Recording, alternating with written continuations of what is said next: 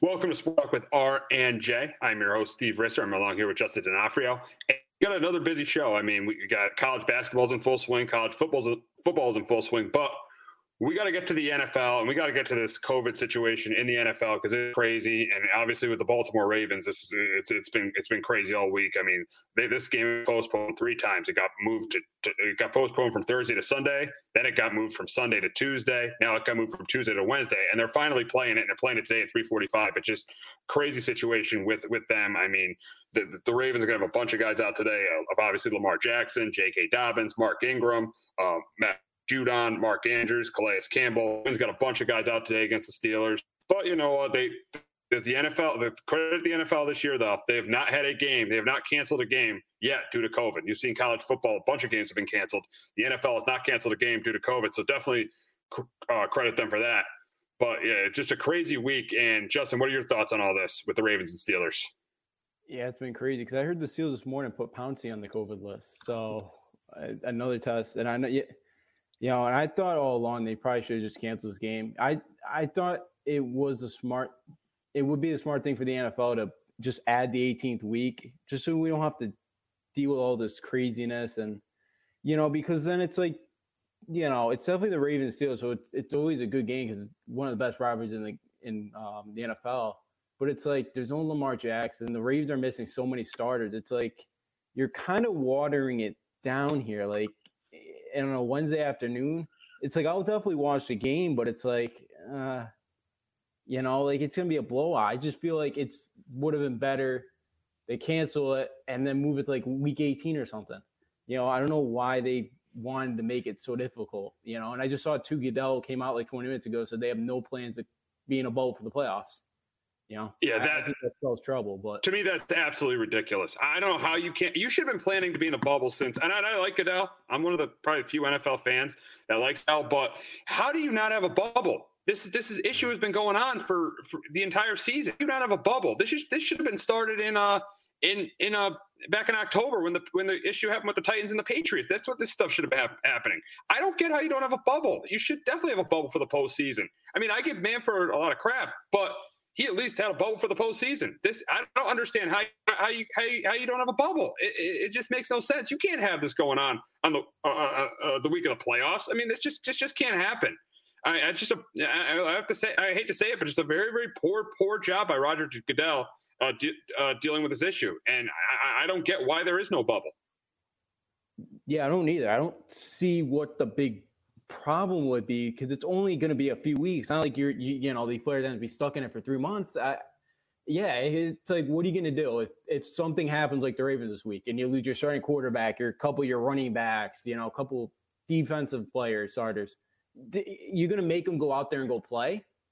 Like, come on! It just doesn't make any sense. It makes it, you know, and it's like, you know, and even that does happen in the playoffs. It won't even make the game probably entertaining. You know, like it's dumb and it's not a good thing from Goodell right now. You know, they should have been they should have been planning this since literally, you know, like I think since the summer they should have planned on, okay, if this and this happens, you know, we should plan on a bubble. But I don't know.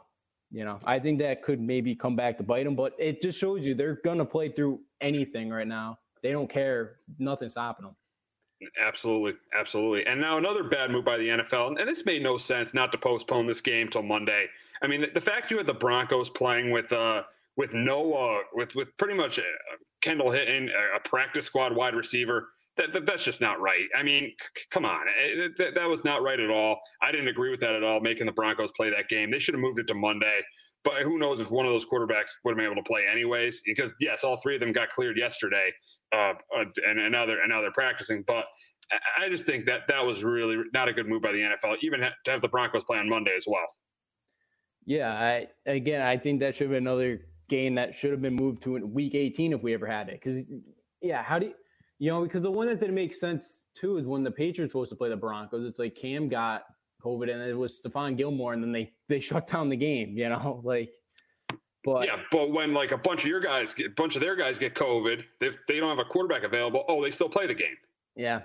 It just I don't get it, you know? you know, I think, for me, it was kind of, I just wanted to see their offense just because I just wanted to see what was going to happen.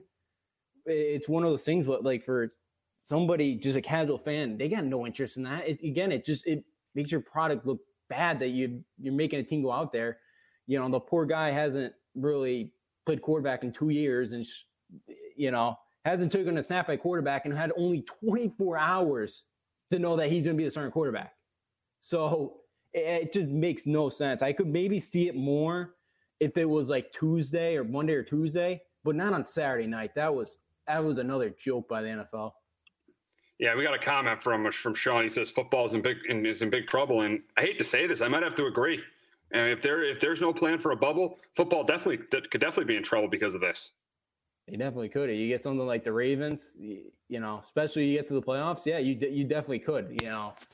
Again, I think as we get now, winter, we're getting December now. I think this thing could get worse. Hopefully not, but definitely. I think they definitely could be in trouble if these things start spreading, and especially for teams down the stretch who are out of contention, who are kind of starting to maybe, not be as careful and affect, a team that's getting ready, geared up for the playoffs. It could definitely spell trouble.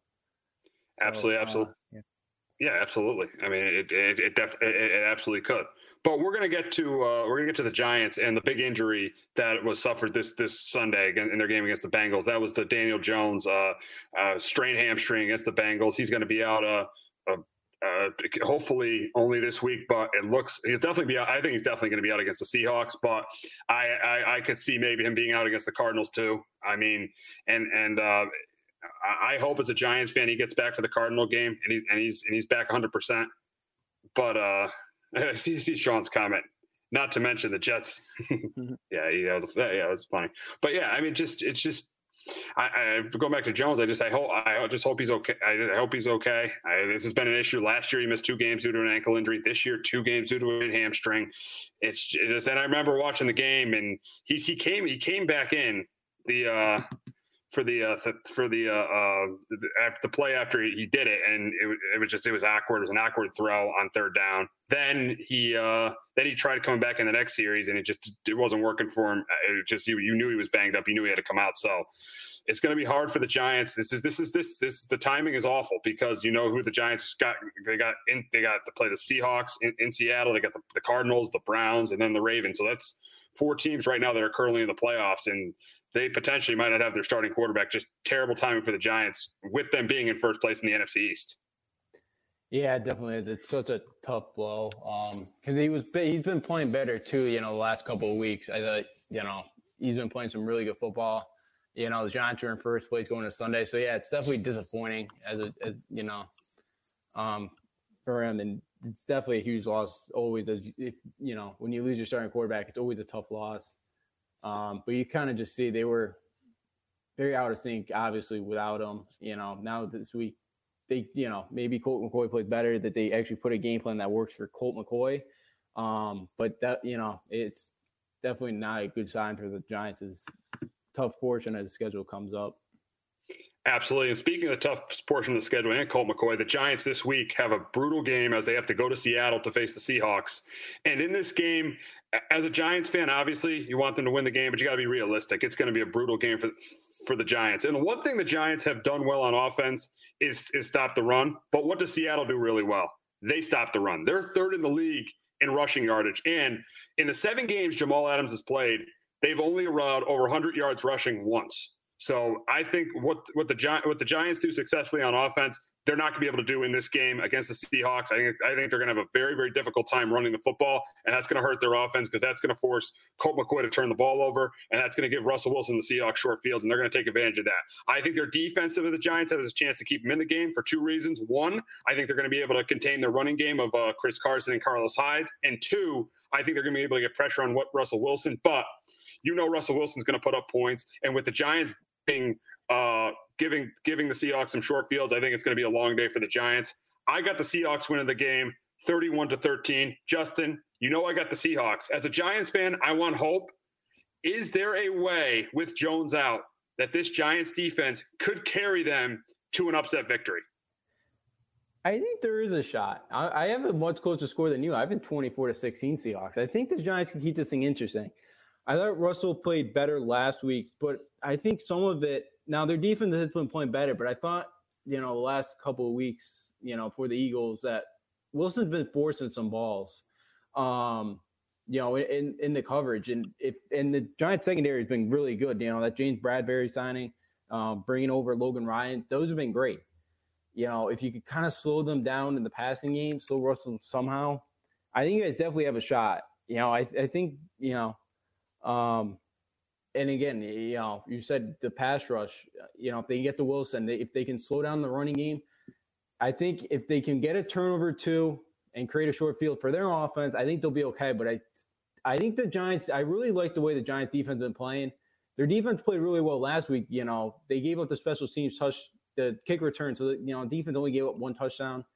But again, I think the defense comes fired up, ready to play. I think JoJo's gonna have them ready to go. I think they keep this in close.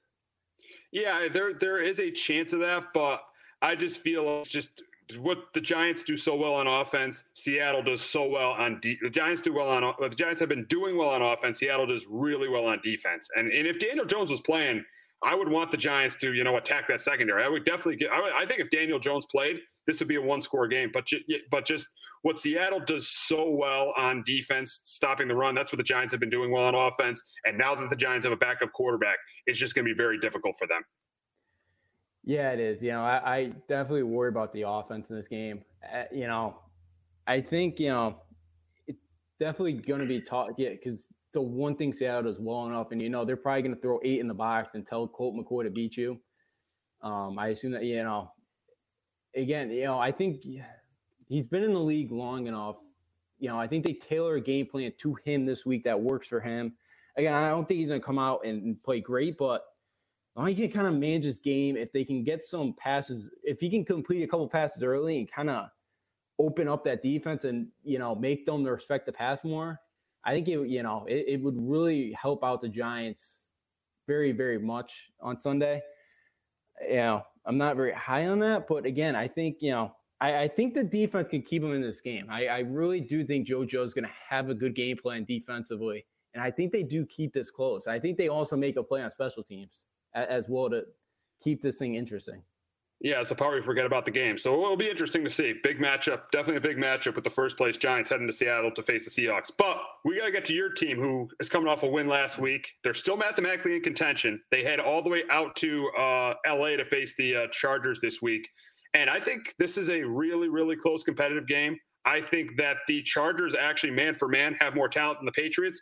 But the coaching staff of the Patriots isn't just better than the Chargers. It is much, much better than the Chargers. I mean, it's not even funny. If Bill Belichick is coaching the Chargers, I don't like to use hypotheticals, but Bill Belichick's coaching the Chargers, they probably have at least 5 wins. I mean, I think in this game, the Patriots, yes, they've struggled to run the ball the last couple of weeks, but I think in this game, they do have success running the ball with Damian Harris. I think they get some rushing on the ground, keep the ball out of Cam's hands. I think Cam might have a touchdown run or maybe a touchdown pass.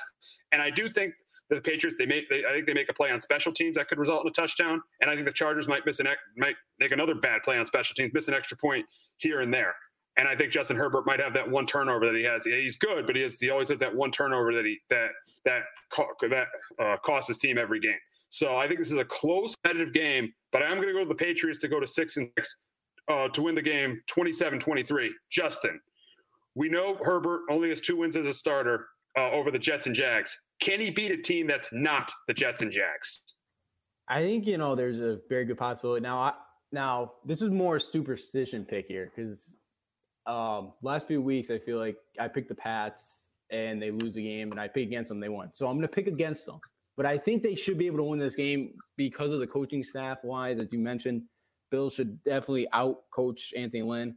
But yeah, Bill Belichick always has a great game plan, it seems like, against rookie quarterbacks. He always seems to have their number. So that Joe said that defense kept giving him the ball last week, and he couldn't score. Don't love Herbert. Yeah, he's right about that. And I think it could be very similar this week against Cam Newton. The defense could give him the ball, but Herbert could have that one turnover that cost them that ends up costing them. and then they can make a bad play on special teams, which will help the Patriots. Yeah, and I think that it definitely could happen. I thought Gilmore played really well last week in Hopkins. I know they didn't take too many shots because Murray's still banged up, I think. But so I thought defensively they played really well last week. I feel like they're getting better. Adam Butler had a great game. He was deflected pass, sack. I think he can if he can continue what he did last week, I think, put some pressure on Herbert, make him rush some throws. But again, they have enough weapons to be able to score some points to Chargers. It wouldn't surprise me going in the fourth quarter, Herbert kind of in the Chargers in the lead and they kind of blow this thing. Cause if you can stay away from that turnover, I definitely think the Chargers have a good shot. This team definitely should have more than 3 wins, obviously, but they're at 3-8. I think they definitely do pose a challenge to the Patriots, but I think coaching is the huge difference in this game. And I think New England will be able to survive, but I'll just pick against them just in case. He going with the superstitious pick, just like last week. Yep. So we got a huge AFC matchup in Nashville as the Browns travel to Nashville to face the Titans. I got the Titans winning this one 31-24, and here's why. I think that the Titans are going to be able to run the ball down the Browns' throat. I think the Titans, obviously, the last 2 years, their identity is running the football. Derrick Henry is a big game against this Browns defense. I think Denzel Ward being out for the Browns is big. I think A.J. Brown is a big game, too, so I think the Titans get in the 30s. I do think the Browns run the football with Nick Chubb and Kareem Hunt. I think they have success doing that, too, but the difference is going to be the quarterback, and I'm taking Ryan Tannehill over Baker Mayfield. Justin, even though I'm taking Tannehill over Mayfield, is there a way that Baker Mayfield can outdo Ryan Tannehill? I think there's a way. I do have the Titans right now winning this one 31-27. Now, Baker, I thought, played really well last week against a Jacksonville defense, especially secondary that's banged up and young, inexperienced. And Titans' secondary is not much better, I don't think, than the Jaguars. He really got Jarvis Landry involved. I think that was his best game of the Brown last week. If Baker could, he still missed some guys, some easy targets that he had. If he can kind of correct those, and especially, if he can correct those in this game, I definitely think Baker has a shot to be able to go on the road and win this game. I don't think it's out of the question. That was his first touchdown pass too last week since like week 7. I know they've been playing some bad weather, which isn't, really sign that he's, because we know it hasn't been a great year for him. But I think he can do enough. I think he's got the weapons, and against a Tennessee defense that's not really good or it's not great right now, I think he definitely has a shot to put up some points. As long as his line can give him some time, I think he could definitely pick apart this team. It would not shock me to see the Browns move to 9-3. As Joe said, Joe puts a comment down. If Landry didn't play last week, the Jags win. They also left 7 points on the field, missed field goal, and 2 failed 2-point conversions. Oh yeah, I mean, listen.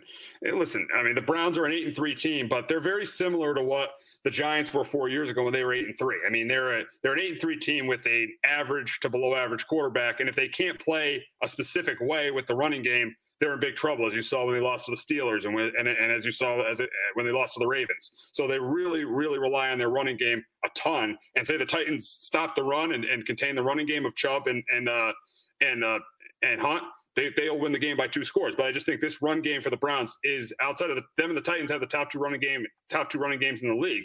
But the Browns' running game is so good where I think they're going to be able to have success running the ball. Yeah, definitely. And I think, it's definitely going to help out Baker Mayfield in the play action because, there's going to be times you're probably going to get somebody to bite on the play action, bite on the run, and guys are going to be open. So, I think because of that, I think Baker definitely could have a nice day in that, especially if they can, again, maybe to get out, if they can kind of get a lead in this game too. Again, it kind of put less pressure on Baker instead of having him have to come back from behind. I think will make things a lot better. Yes, Joe, I get the point. Baker Mayfield is a below-average quarterback. I get it. And the more you take the ball out of his hands, the more you take the ball out of his hands, the better. And that's Baker is a big liability for the Browns. I get it. But I'm just saying, if they do have success running the ball, it's very hard for me to think they're not going to be in this game. But yes, Joe is right. Baker is definitely a liability. Mm-hmm. Yeah, he definitely is. I don't, he's not a great quarterback. He's not been worthy of that number 1 pick that Browns took him at. But I just think because of how bad I'm with you, how bad the Titans defense is, he's going to put up some points in this game. He's going to make some plays. And especially, if they can run the ball as well, it's going to make things a lot easier for him, as it usually does. Yes. So we have a AFC South matchup in Houston as the AFC South. The Colts travel down to Houston to face the Texans, and I got the Colts winning this game 28-24. I think they're going to be able to, with Jonathan Taylor back from the COVID-19 list. I think they're going to be able to run the football and have success doing that against this Texans defense. And I do think that we'll see what happens with DeForest Buckner, but it won't matter as much this week because the Texans can't run the ball at all. I mean, yes, DeForest Buckner is good rushing the passer, but I do think not having DeForest Buckner won't be as big of a deal this week, and the Texans won't have Will Fuller either. So I think this is a close competitive game, but I got the Colts winning it 28-24. And Justin, even though the Texans don't have Fuller, do you think Deshaun Watson can carry the Texans to another victory? I think he could. I got the Texans too in this one, 30-27. I know he lost Fuller. I know Randall Cobb's out as well on the year, which is the number 2 receiver. But I think since Romeo Crennel's taken over taking the interim head coaching job, I really like the way this team's been playing. I kind of throw it that, especially since that bye, I kind of take out that Browns game. It was such an ugly football. They still lost. It was an ugly game. But pretty much besides that game, I think their offense has been really, really good. I think he's going to get the Titans going in Fells and Atkins because they both killed New England. I think they get it. I think Watson gets them involved. And I haven't liked Indy's defense the last few weeks. They should have lost against Green Bay. They gave up 45 last week against the Titans. And with Buckner out, I feel more confident with the Texans. I think Watson makes enough plays, and I really like the way this team's playing. Again, I don't think that can they get much of a run game? I don't think so still, but I think Watson makes enough plays with his legs, and I think he makes enough throws downfield. And I'm going to take Texans to get the upset. Yeah, and Joe's just said Titans could have scored 50 if they tried. Definitely. I mean, yeah. Buckner was a huge loss, but still, even though Buckner was out, that's not a complete excuse that the Colts wouldn't have had it. Henry wouldn't have had the game he had. He rushed for over 100 yards the game previous. Colts defense needs to play better to beat the Texans this week. I mean, you could say Buckner's out, but that's not an excuse. Yeah, definitely. It's definitely not.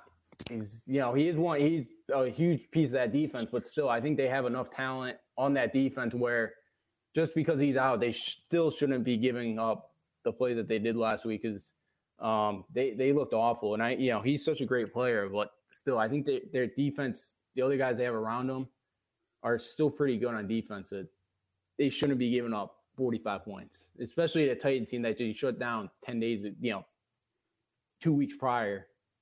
They really played well against. So it's definitely a huge loss. But again, Colts should be playing much better than they have the last few weeks.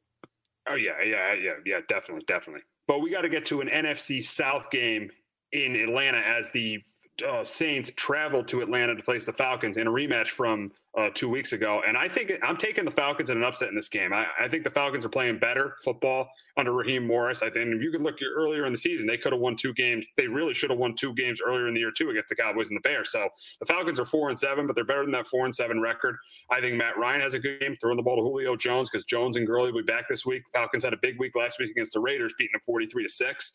I think that Jones has a big game. Ryan has a big game. And I think that this is a game where Taysom Hill just can't manage the game to win. I think he's going to have to make plays. I think he's going to struggle to do that because the Falcons are good at stopping the run. And I think they, contain Alvin Kamara and Latavius Murray. And I got the Falcons in the upset. But Justin, here's my question. Can Taysom Hill manage the Saints to their 3rd straight win? I think they could. Again, the big thing is, I think they're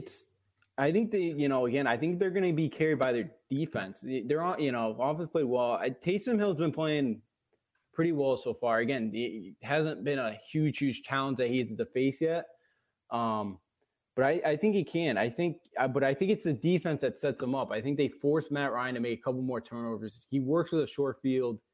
and that he gets the lead again, and then they're able to kind of just run and manage and they manage the clock. They run the ball with Murray and Kamara, and then Taysom Hill, the plays that he has to make with his arm, I think he makes enough of them where I think the Saints do get the win. I think I have the Saints win at 27-20. But Falcons are definitely playing better. I definitely love the way that they played last week against the Raiders. But I really like the Saints team right now, especially on the defensive side. And I think that's the big reason why Taysom Hill can carry them or manage the game wise to get them to 10-2. The Dolphins should win their second in a row and their fifth in 6 games as they're I think they're seventh in 8 games as they welcome the Cincinnati Bengals down to South Florida. And I think this game's going to be obviously a blowout. I got the Dolphins winning 27-10. Justin, what do you got? Yeah, I got Dolphins 24-10. Dolphins win again. We got an NFC North matchup in Chicago as the Lions, who just fired their coach, Matt Patricia, and Darrell Bevell took over as the interim head coach, head to Chicago to face the Bears, who have lost 5 in a row. And this is such a brutal game to pick because both these teams have played so poorly recently. Both these teams haven't played well. And but thinking about this game, I personally got the Bears winning at 20-17. Here's my reason: Mitch Trubisky plays really well against the Lions. He's 4-2 against the Lions. He's won 4 straight against the Lions, and the Lions have been a mess. And they're probably not going to have Kenny Galladay too. So I got the Bears winning this game. But Justin, will the firing of Matt Patricia spark the Lions this week? I think it does, and I got the Lions going on the road 23-20. The Lions should have won this game back in week 1, and they choked it as they usually do. But again, I think, unfortunately, I think it's it was about time to make the move from Matt Patricia, and I really do think that this team comes out and plays inspired football now, because you could just kind of tell they didn't really give much effort last week against the Tech, especially defensively. And I feel more confident to pick too, because it's the opposite thing right now for the Bears. Matt Nagy's kind of calling everybody out right now. It just doesn't seem like they're all there. And you wonder about that defense too now, at a point where they kind of start to shut down, just because of how bad their offense has been. I think they're the first teams since like 1967, the 49ers team in 1967, to win their first 5 out of 6 games and then lose 5 straight afterwards. So that's why I feel like the Lions right now are in a better position, because now, unfortunately, the firing of Matt Patricia. But I think they come out and play inspired football this week, and I think they go on the road and win this game. Got the Raiders heading all the way to East Rutherford to face the Jets, and I think this game is close just because the Raiders won't have Jacobs, but I'm not picking the Jets to win the game until they win one. And yes, I'm a Sam Darnold guy. I might be one of the only 2 people, me and Dan Orlovsky, that still think he might be a franchise quarterback, but the team is terrible. And I got the Raiders winning close over the Jets. Justin, who do you got? Yeah, I got the Raiders winning this one 24-20. I changed it just a bit now because Jacobs is out now, but Raiders are not great at MetLife, and last year the Jets destroyed them, but I think the Raiders do enough. They bounce back from last week's debacle and take down the Jets. We got the playoff hopeful Vikings welcoming the Jaguars to Minnesota this week. And I got the Vikings winning a close one, 31-27. I think the Jaguars hang in this game. I think James Robinson has a big day on the ground. I think Glennon has a pretty good game too against the Vikings defense. But I think for the Vikings, I think Cook has a big day on the ground if he plays. I think Cousins has a big day through the air. And I got the Vikings winning the game. But the question I got, can Robinson and the Jags offense carry them to their second victory, Justin? I think it's very possible. I cannot believe the Vikings are a 10-point favorite in this game. And again, I think their offense, because the Vikings defense isn't great. They should have lost last week to the Vikings should have lost Panthers last week. I think, and I really like the way Mike Glennon played. I think if Glennon could, play turnover-free football like he did last week, And again, they open up things for James Robinson in the running game. I think he could run wild against this Vikings defense, and I think this is Jacksonville's probably last shot here to maybe get a win here, maybe against the Bears, maybe. But it would not shock me at all to see Jacksonville come in this game, again, because it's their offense. The Vikings defense isn't great, and then it would not shock me because they have enough weapons with DJ Chark, and I would not shock me at all to see the Jacksonville Jaguars win this game. We got the Eagles traveling to Lambeau Field to face the Packers. And we remember last year when the Eagles needed a must win, and they went into Lambeau Field and got that win. And I do think the Eagles do match up well with the Packers because I think Miles Sanders will have a much better game than he had on Monday night. I think he'll be able to run the ball. But at the end of the day, let's get real. It's Aaron Rodgers against Carson Wentz. That's why I got the Packers winning 31-20. I think Rodgers has a big day through the air. I think he throws 3 or 4 touchdown passes. And I think that Zadarius Smith has a big day getting to Carson Wentz. I think the Packers get to sack Carson Wentz a couple times. And I know the offensive line is bad, but he takes way too many sacks. I got the Packers winning. But, Justin, we know the potential of Carson Wentz. Can he the switch and outduel Aaron Rodgers? Yeah, I don't think there's any much of a chance of that happening this week. And some of it I blame on Carson, and some of it I blame on the coaching staff. Because first for the coaching staff, where's kind of the creativity? You don't have much of an offensive line right now. Your weapons, most of your weapons are all banged up. Where's like some of these creative play calling? Where's like that Philly special play we saw?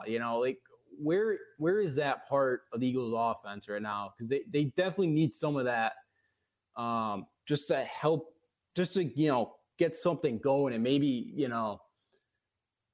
just get some confidence, just light a spark, on a big trick play or something. They need some of that. And then for Carson, the problem is sometimes he holds on to the ball way too long. So then he gets rid of it too quickly. He missed a couple wide open guys Monday night. That interception in the end zone, I forgot he threw it what Seahawks he threw it to, but that was a horrible coaching mistake too. Peterson should have kicked the 3. Yeah. I knew watching the game. There's no way Doug wasn't going for it. Oh yeah. They should have definitely kicked the field goal, and then that's part's kind of on Carson. I just I just think it's a confidence thing right now. I really do. I just think he's just mentally defeated right now, and I think the more and more I watch him, the more and more I kind of just keep seeing it. There's just no way he goes to Lambeau and outduels Aaron Rodgers. I just can't see it. I got the Packers 31-21. Yeah, I agree with you, and I'm happy that I agree with you because I definitely want the Eagles losing that game as a Giants fan. So we got the Rams heading to Arizona to face the Cardinals, and these are going to be a close, competitive divisional game. And I think I got the Rams winning at 23-20. And the biggest reason why I got the Rams winning at 23-20 is I trust Sean McVay over Cliff Kingsbury. I think Sean McVay is clearly a better coach than Cliff Kingsbury. I think Cliff Kingsbury should be questioned as a head coach. And last week to show you why Cliff Kingsbury should be questioned as a head coach. Terrible special teams. The special teams for the Cardinals were absolutely pathetic against the Patriots. And then the bad penalties too. I mean, that penalty at the end of the game by Isaiah Simmons was totally inexcusable. That just cannot happen to a team that wants to make a run to a Super Bowl. And I think this is a close competitive battle. I do have the Rams winning 23-20. And I think the reason why is I think that Aaron Donald pressure on Kyler Murray. Even though Kyler Murray will make a play, he'll definitely make a mistake. I think Jared Goff will make plays, but he'll make mistakes too. But I think the Rams run the ball better, and I think the Rams make the stop on defense that they need to make at the end of the game. That's why I got the Rams winning this game. But, Justin, you saw Kyler Murray play last week against the Patriots. Can he bounce back against this Rams defense? Right now, I don't think he's healthy still. Because they didn't take any shots again last week in New England. I really think he's banged up, and that scares me because I really feel like with the Rams and the way they can get pressure on the quarterback, I feel like this could potentially be a long day on his shoulder. If they can get to him and hit him and just, even push, as he throws the ball, I think this could be potentially a very long game for Arizona. Again, maybe he is healthy this week. I don't know. They haven't really said much about the injury, but if he's healthy, I feel a lot more confident in this pick, but I just don't think he's healthy. And, as you discussed, some of the play calling too, I didn't really like last week's New England. Some of the fourth down, attempts, I thought they should have kicked at the end of the half. But I think the Rams get pressure on him. I still don't think he's healthy. I think they can slow down that running game, and the Rams force a couple turnovers, help up Goff in that offense, and the Rams go on the road and bounce back and get the win. Even their last week they didn't look great, but I'm going to take the Rams to go on the road. I like the way the Rams. I trust more the Rams than the Cardinals are now. Got it. And an AFC West matchup on Sunday Night Football as the Broncos travel to Kansas City to play the Chiefs. And this shouldn't be a game. It should be a Sunday Night Football game. I don't know why this game wasn't flexed out. And I think the Chiefs win this game big. I think Mahomes has a big day. I think the Chiefs have a big day on the ground too. And I think that the Broncos, not knowing who their quarterback is going to be, I think it'll be Drew Lock, but Drew Lock is not a good quarterback. So that's why I got the Chiefs winning at 34-10 over the Broncos. Justin, who you got? Yeah, 34-14 Chiefs. They should roll in this one. We saw it a few weeks ago. Denver really couldn't do much offensively in the snow against Kansas City. They couldn't stop them either. I think Denver's could be for another long game, and I agree. I don't know how this is the Sunday night game. It's another bad selection, but blowout. Casey wins. We'll go to the Monday night games, and we'll start in the NFC East. The NFC East, where the Redskins travel to Pittsburgh to face the Steelers, and I think this game is going to be closer than people think. I think one of the biggest reasons why is you look at the Steelers; they're playing today. They got to turn around and then play Monday, so they're going to have a really short week. And if you look at the Redskins, who played on Thanksgiving, they pretty much bye week because they're now not playing until this Monday. So I think the Redskins will be the rested team, and I think the Redskins will compete in this game. I think Smith will keep them in the game and not turn the ball over. I think the Skins will get pressure on the quarterback, but I think Big Ben will make more than Alex Smith, and that'll be the difference in a close game. And I got the Steelers winning it 24-17. Justin, I got the Steelers winning the game. Can this Redskins front four play well enough for the Skins? No, I mean, could this Washington front four play well enough for Washington to pull an upset? I definitely think there's a possibility. I got the Steelers winning this one 23-14, but I think there's definitely a possibility. Now, the thing is, the Steelers have only given up 10 sacks in the year. But the thing is, this is probably the best pass rush they're going to face in Washington this week or in next Monday. So I think we're really going to find out a lot about the Steelers offensive line. They're good, but this is definitely the best pass rush they're going to see.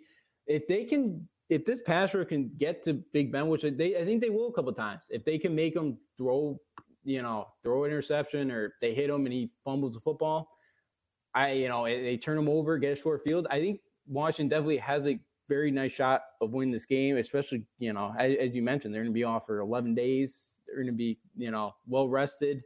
But I think right now that the Steelers just have a little bit too much for them. But I think this pass rush does do enough to keep them in it. But I don't know if their offense could score enough points to help them be able to win this game. We got the second Monday night game as the Bills travel to Glendale, Arizona, because that's where the Niners have to play because they can't play in Santa Clara this week to the Bills play 49ers. And I got the Niners winning 24-20. And the biggest reason is going to be the ground game. I think the Niners got, with Raheem Mostert back, I think the Niners ran the ball well against the Rams. I think they do that against the Bills. I think they run the ball well. And on the defensive side of the ball, I think Richard Sherman makes a difference. Josh Allen makes a mistake or two. And I got the Niners going to 6-6 and winning this one close. Justin, I got the Niners winning the game, but do you, Josh Allen can play mistake free and keep the Bills in first place this week? I got the Bills winning this one 27-21. I think he can. He still has not thrown an interception in the red zone in his career, which I think, pretty good. Obviously, great to not be able to turn the ball over in the red zone. Again, I know Sherman's back, which was a huge help in that secondary, but with Stephon Diggs out there, even Cole Beasley has been a nice pickup for him. I know Brown's out, but I think that they have, I think the Bills have a little bit too much for him. Now, as long as the Bills can protect for Josh Allen and give him some time, I think he's able to play mistake-free football, and I think he's able to go on the road and get the team to win. The Bills are, always a weird team. It feels some weeks, they come out playing really well, and some weeks it's just they're flat and they kind of survive. I feel like this is one of the weeks where they kind of get it going, especially the Niners having to play a home game down in Arizona. I feel like, could be, also obviously a weird situation for the Niners. But, as long as I definitely think Josh Allen can keep away from the can stay away from the turnovers. And I think Bills go on the road and move to 9-3. We got the final Monday night game, and the Cowboys traveled up to Baltimore to face the Ravens. And I feel like the Ravens are going to get most of their guys back off the COVID-19 list before this game. So I think they're able to control this game on the ground. The Cowboys are just not a good football team with Andy Dalton. I think Dalton's going to turn the ball over a bunch of times. I mean, I have the Ravens winning at 28-10. And I know I have the Ravens winning, but knowing I'm a fan of an NFC East team and the Cowboys are still, mathematically in it, with Andy Dalton's knowledge of the Ravens defense, because he played in Cincinnati, is there any chance that Dalton could lead the Cowboys to an upset in this game? Well, yeah, I think they could put up some points. I just don't know if their defense is going to be able to slow down the Ravens. I got the Ravens winning this 38-21. Like, I think this is a get right game for the Ravens. With all the weapons they have and with the Ravens being so banged up, and it's, again, with the COVID right now, it's like, I guess you still don't really know who's going to be back or whatnot, or, there could be some more positive tests, come through the next few days. Who knows? So, definitely could be a shot with all the weapons they have, though. But again, I give more, I think more that hurts them is the play calling. Again, last week against Washington, first and goal at the 5-yard line. You can't punch it in and you go backwards. Like, it's just some of those things that I think are going to cost the Cowboys. And again, and I don't know, and especially how banged up the Cowboys are on the offensive line right now.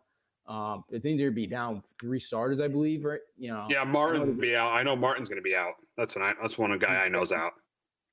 Yeah, and then I think a couple other guys are questionable. So who knows? Like, the game's still another 6 days away. But I feel like the Ravens could get get a lot of pressure on Dalton. But again, if Dalton has time, they have the weapons to be able to make some plays and score some points. But I don't. Something told me I think this is going to be like a get right game for the Ravens. And Cowboys have enough. Yeah, and the big strength of the Cowboys is their receiving core with CeeDee Lamb, with Amari Cooper, Michael Gallup. But the thing is the Ravens have the best pair of corners in the league with Marlon Humphrey and Marcus Peters. Yeah, they do. Which is definitely a worry. But again. Then they also have behind them, CeeDee Lamb as well. That I thought been playing a little bit bad. It's been playing well when they kind of give him the ball. They definitely, obviously have Zeke as well, which I think they got to start using more. I know they kind of trailed in games, but I think you got to be able to use them like they did against the Vikings. Again, try to use them more in the passing game in this one, but yeah, that does. With the corners that Ravens have. But I do think Dalton makes enough plays because we've seen the Ravens give up some big plays at times this year. And I think there could be a time where the Cowboys definitely do get something going offensively and make a play or two, but just not enough. Yeah, we'll see what happens there. I just think the Ravens win this one big. But we're going to move to college football. We're going to get to the top 25 last night. And those at the top. I mean, if the top 7 stayed the same, you had Bama 1, 2, Clemson 3, Ohio State 4, Texas A&M 5, Florida 6, and Cincinnati 7. And yes, we will the state situation a little bit later when we talk about their game. But the thing that surprised me last night was Iowa State 13 and going all the way up to 9. And passing Indiana won last week, passing Oklahoma. They didn't play, but they still have as many. They did beat Oklahoma, so I'll give them that. They passed Miami last week too. So that was the thing that surprised me the most, and it still surprises me that how BYU's getting disrespected. Now they're number 13. Yeah, it is. So I'll start with Iowa State because Iowa State's been good. Texas handed them that victory last week. They should have lost that game last Friday against Texas. They handed it to them. Just some dumb mistakes that Texas has been making all year, penalties, just dumb. So and I know because now they're 7-2. They got the head-to-head over Oklahoma, so they had to bump them ahead of them. But I was surprised they did move up to 9. That did get me. But because again, the 2 losses, they got no shot. I know they're going to play for Big 12 title, but still they don't have much of a chance. They have no chance to get to the playoffs. But then for BYU, the thing is too. Think about this: BYU's strength of schedule is 81, I believe, in the country now. Ohio State's 77. Not much difference. I know. If you're saying it's football, who cares about And I know they all care about the brand, but it's football. This is one of the top teams in the country, and they're still sitting there at 13. They have a Heisman Trophy candidate and an NFL draft prospect. Yeah, as their quarterback. Yeah. Again, I don't understand. And I know their excuse for the Boise State game was Boise State, quarterback got a concussion on the first years of the game. It still wouldn't have been close, even if the quarterback would have played in that game. The eye test. If they're really believing the eye test, if they really say that you're using it, I don't really buy it because again, this has been better. They're better than 13th ranked team in the country. Again, and this has been the problem with the committee though. We've seen it. It's the brand names, and that's why they need to expand it. But it's such a joke that they're sitting there still at 13. It really is. Oh, it's a total joke. It's a total joke. They should at least be. I would say they should at least be number 8. They should be no lower than 8. Seeing the quarterback they have, admittingly, you've seen much more BYU football than me. But seeing the quarterback that they have and seeing how good he is, and the way they play this year, and them being undefeated, they should be at least number 8.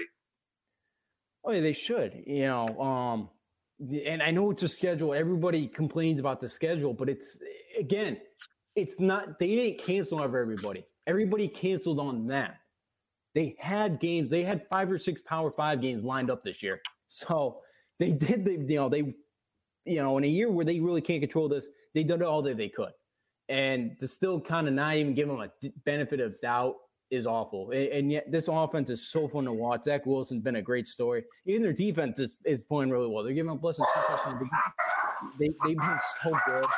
On both sides of the ball. They've been one of the most complete teams in the country. And they should be number 8 because, again, you have a 2-loss Georgia and a 2-loss Iowa State team out there. No disrespect to those 2 teams because they're good, but BYU should be sitting there at least number 8.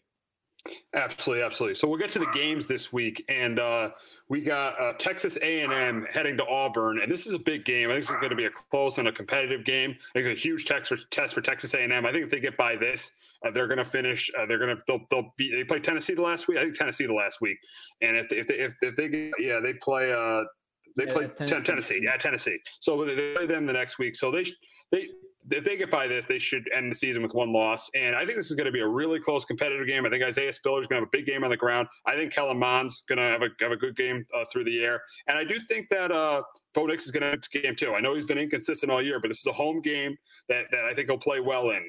I'm taking A&M, but here's the big question, Justin. Can Bo Nix spoil Texas A&M's playoff chances? That's a small chance. I don't really know. I don't think they have. Again, I think if Texas A&M, I had the Aggies win this one 24-13.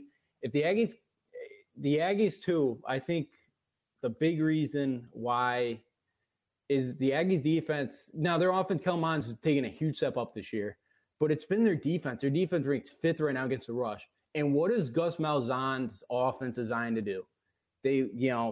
It's a run first, and then they love to come off the play action. And that's when Bo Nix is at his best. But I don't think that's going to happen much, especially if Bigsby, the Auburn's starting running back, is going to be injured this week. I don't know if he's officially out or not yet. But I think this could potentially be a very long game for Auburn in the offense because I feel like they're going to have to throw the football. And that's not when Bo Nix is very good. He can't drop back and beat you 40 or 50 times. He needs that running game to kind of support him. And they love to use that first. I don't think they're able to do that. Again, I think Texas A&M had so much rust last week too. It's such a young team. They had 3 weeks off. I think they had to go 2 weeks without practice even because they had, the cases that were spiking. So I'm going to with the Aggies 24-13. They continue that one loss and try to sneak in the playoffs. All right, we got number 4 Ohio State scheduled to travel to East Lansing this week and play the Spartans. The game is really – because we know Ohio State, if they play, is going to win the game. So that's really not the storyline. The big storyline is say this game is not played. And Ohio State – that would be 3 games Ohio State loses on their schedule. So they would be ineligible to play in the Big Ten championship game. Say they end the season going say they end up going 6-0. If they end the season going 6-0, would you put the college football playoff over teams like over a team? Would you still put them in the college football playoff if they're undefeated? That's the big question I got for you, Justin. You broke up right when you said the record. What record do you have them? 4-0. They're 4-0 right now, but they would finish 6-0. Would you still have them in the? Would you still have them in the playoff?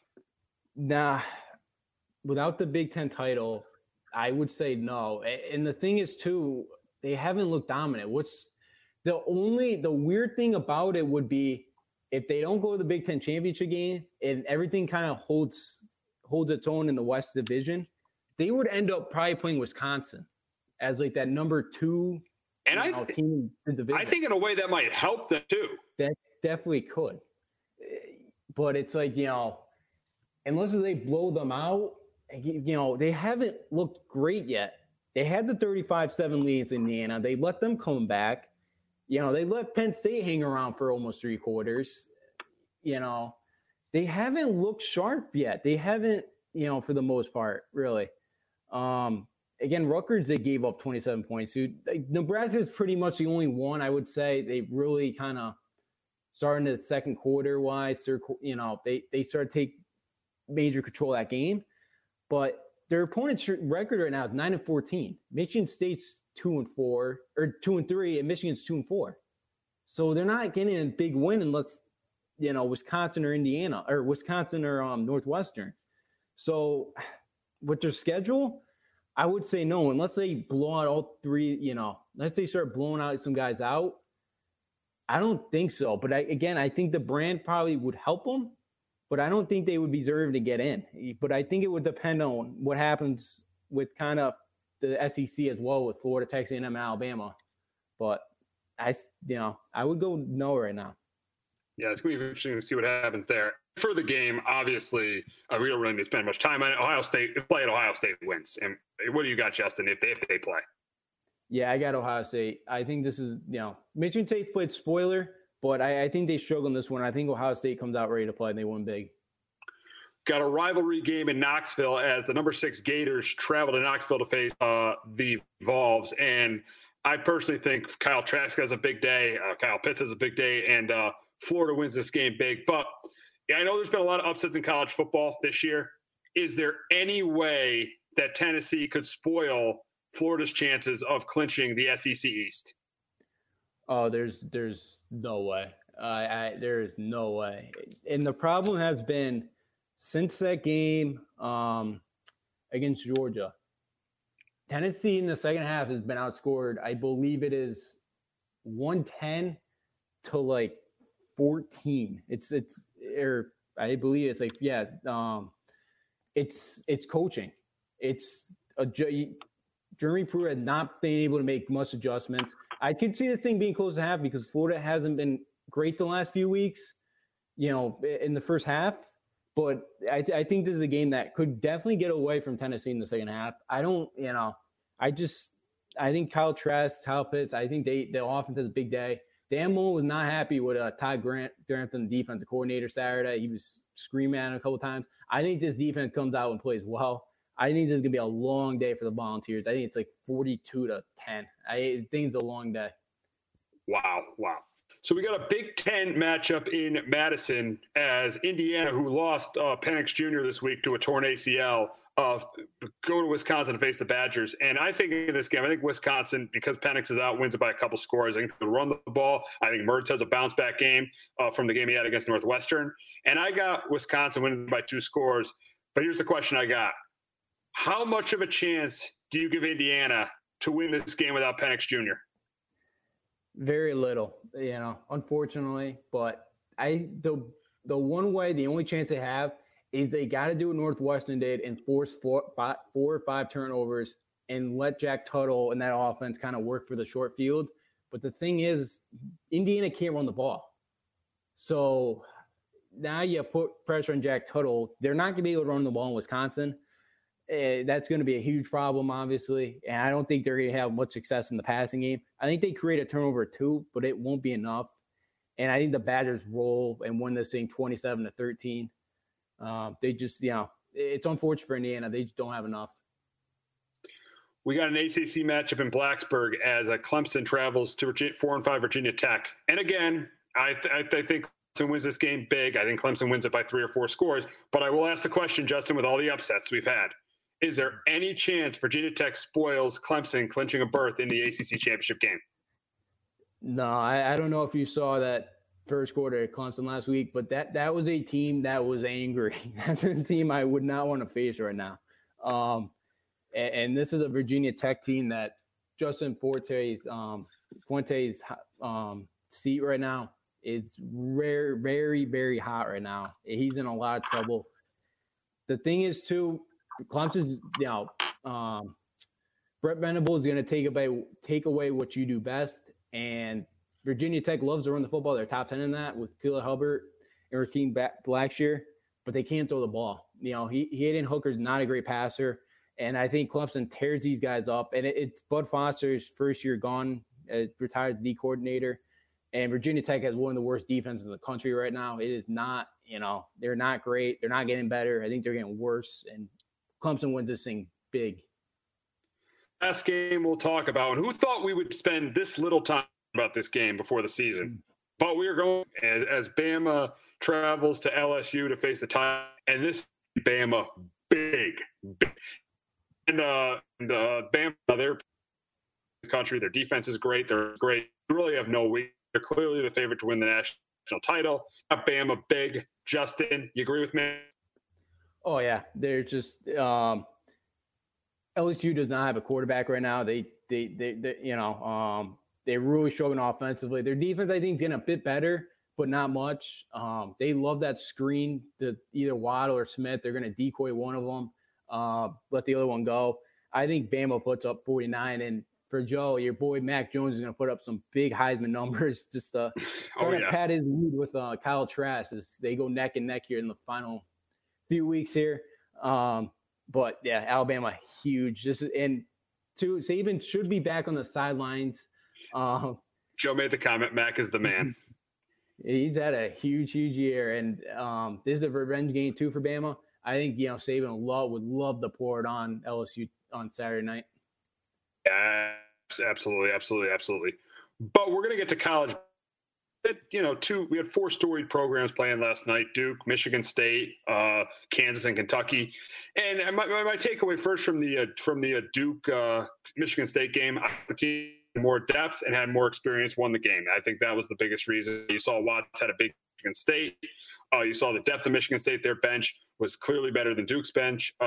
Johnson, the best player for Duke, he didn't have a great. Hurt seems to be their best player so far, because he had 21 points. He's obviously their most experienced player. Duke is kind of a lesser version of Kentucky. They've been doing a lot of the one and done. Michigan State, more of a program that build juniors and seniors. So the more experience, and the team won that game last night. And in the Kentucky-Kansas game, one thing that was obvious is Kansas won. They really miss Dotson, and they really miss Azubuike. And Kentucky, it's them starting over again. And it just begs you the question, one and done still work anymore? Because it seems like Kentucky is just getting worse and worse every year with this one and done. Yeah, actually, I want to mention the one and done thing. I've never been a big fan. I think because really it's worked 2 years. Duke in 2015 with Julio Okafor, 2012 with Anthony Davis at Kentucky. Other than that, it really they haven't won many champions. They haven't won. None of these one-on-one teams have worked out for them. And I want to say, kids, actually, the last time Kentucky lost in the Elite Eight, 2019 or whatever, there was people walking out of that game, I guess, wanting to fire Calipari. So, which I just think wacky. Kentucky. Listen, as a UConn fan, I love seeing Calipari lose. I acknowledge he's a really good coach and a great recruiter, but I love seeing him lose as a UConn fan. Oh yeah, me too. I love seeing Krzyzewski lose as well. But but my big takeaway from those two games were about in both games combined, both teams were 15 for 81, I believe it was. I saw that. They couldn't shoot threes at all. It's like the anti-NBA. Nobody could hit a three. Yeah. And that just changes the way you play defense too, because guards can't penetrate and kick out. Everything's pretty much one-on-one. There's no double team, so you pretty much don't get really any open looks if you can't shoot threes. Yeah, that's exactly right, and that's and exactly, nobody could hit a shot last night, and either four teams. But I'll start with the takeaways from Michigan State Duke. They got down 13-3 and Aaron Henry. No more Cassius Winston. And Aaron Henry was able to kind of get them going again. And the problem was Duke was forcing turnovers early on in that game, and they got layups. Again, once it seems like this is the third straight year. Duke will not win games by shooting. They have to force turnovers and get in transition and get easy layups. And if they can't do that, there's a problem. They're not great shooting wise. You saw it last night. They struggled in Coppin State, who they were a 40-point favorite with. They really struggled in that game. And you're exactly right. I think college basketball, the right mix is some seniors with some, again, it's not bad to have a one and done or two, but not a whole team. And I think that the experience beats out, the one and dones here in college basketball. And I think the last thing I'm going to talk about for Duke here, that's their third non-conference loss since 2000 at home. But I think the thing is this year at Cameron Indoors is without no fans, teams aren't going to be intimidated to go to Cameron Indoors this year. Oh, no way. I think there's going to be some games where Duke finds a way to pull out at home that they're not going to be able to do this year. And I'm going to love seeing that because I do not like Duke being a UConn fan. But then going to Kentucky-Kansas game, this was very ugly shooting-wise. Jalen Wilson really was a huge factor. He was the only one that can make a field goal in the second half for Kansas for the first 16 minutes. I'm surprised Calipari didn't at least try to double him up just because Kansas could not hit anything. David McCormick, who I thought their big guy was going to step up this year, he was minus 10, I believe, last night. Or no, minus 8. And he was minus 10 against Gonzaga in point in the plus or minus category. He was 1 for 9. He can get the line to hit the free throws, but they need him to get going. Marcus Garrett, who I think is going to be good for them this year, he was sick last night. You could tell that he was under the weather. It was not COVID related. He tested negative. Don't know what illness he had, but he was under the weather definitely. And then for Kentucky, they need Terrence Clark to play a lot better. Again, it's poor decisions. 3 for 21 from 3. You got to try something else, go to the basket. And I'm not, I know we were talking about last night. I'm not a big Dick Vitale fan, but I really liked when he said these guys, these kids need to know what their strengths and weaknesses are. And I think that's some of the problems with some of these freshmen is, I think that maybe high school, they're able to hit these jumpers. Again, they're just better in multiple levels than the kids are playing against. And now you get here and it evens out. And I don't think they've learned what they're absolutely good at this level than what they've been prior. So I think both teams got to figure that out. And then last thing I'm going to mention about both games is for Kentucky Duke too. I forgot to mention this. Even last week I wanted to mention this. I forgot. Is with all the up and down scheduling this year and all the practices not being on campus this summer, it's definitely a negative because these guys haven't played with each other. They, there's no chemistry. They haven't practiced with each other. It's just a wacky year, and it's a tough thing to come into an environment, especially when you don't have leadership, upperclassmen that kind of can help you get through it. They don't have any of that. They're kind of they just kind of got to plow through it, and I think they're going to go through their bumps. I think both teams are going to go through their struggles this year. Yeah. I completely agree with you there. Now we go to the games today, and we got the Maui fight, UNC and Texas, and I personally think that UNC will win. I like Roy Williams. I think Garrison Brooks and Caleb Love are two pretty good players. I think the inside game of Garrison Brooks will make the difference. But can the guard play of Ramsey and Coleman be enough for Texas to beat North Carolina? Yeah, I get the horns in this one. Shaka Smart's got this whole team back. They're playing really well right now. And I think it's a team last year that ended 5 straight wins before COVID shut down. I think they're playing with fuel, and I think they got a chip on their shoulder. I think Coleman do enough, him and Ramsey. But I think the difference maker in this one is that power forward is Greg Brown, the 5-star freshman from Austin, Texas, the only newcomer. The only difference on the team from last year. I think he does enough to slow them down. Again, North Carolina, we saw last year, guard play struggled. I'm interested, how they do today against Coleman and Ramsey, how Caleb Love does against them. And I'm going to take Shaka. I really like Shaka as a coach. I know he's struggled at Texas so far, but I'm gonna take the Horns. They won their first ever Maui Invitational. Wow. So we got the Jimmy V Classic night. We got number 5, number 2, Baylor. In my opinion, Baylor's got the best backcourt in the country with Egan Butler. But Illinois has got a great scorer. I'm trying to pronounce his name. I think it's a Dusmazu or Duisma. Yeah, he's averaging 25 points a game. But I do think it's going to be a close competitive. But I think Baylor backcourt wins it close. But the question I have, Justin, is, can Illinois' size be the difference in them beating Baylor tonight? I think it could. Kofi Cockburn, right? One of the best big men in the league, or in the country, I should say. I think he could kind of have his way against Jonathan. Against the new guy, Jonathan Tuakama. It's a crazy last name. Because they haven't gone up against a big guy I think Kofi Cockburn is one of the strongest, players in college basketball. He's an absolute beast on the glass, and he's a great finisher down low. 7 feet tall, 285.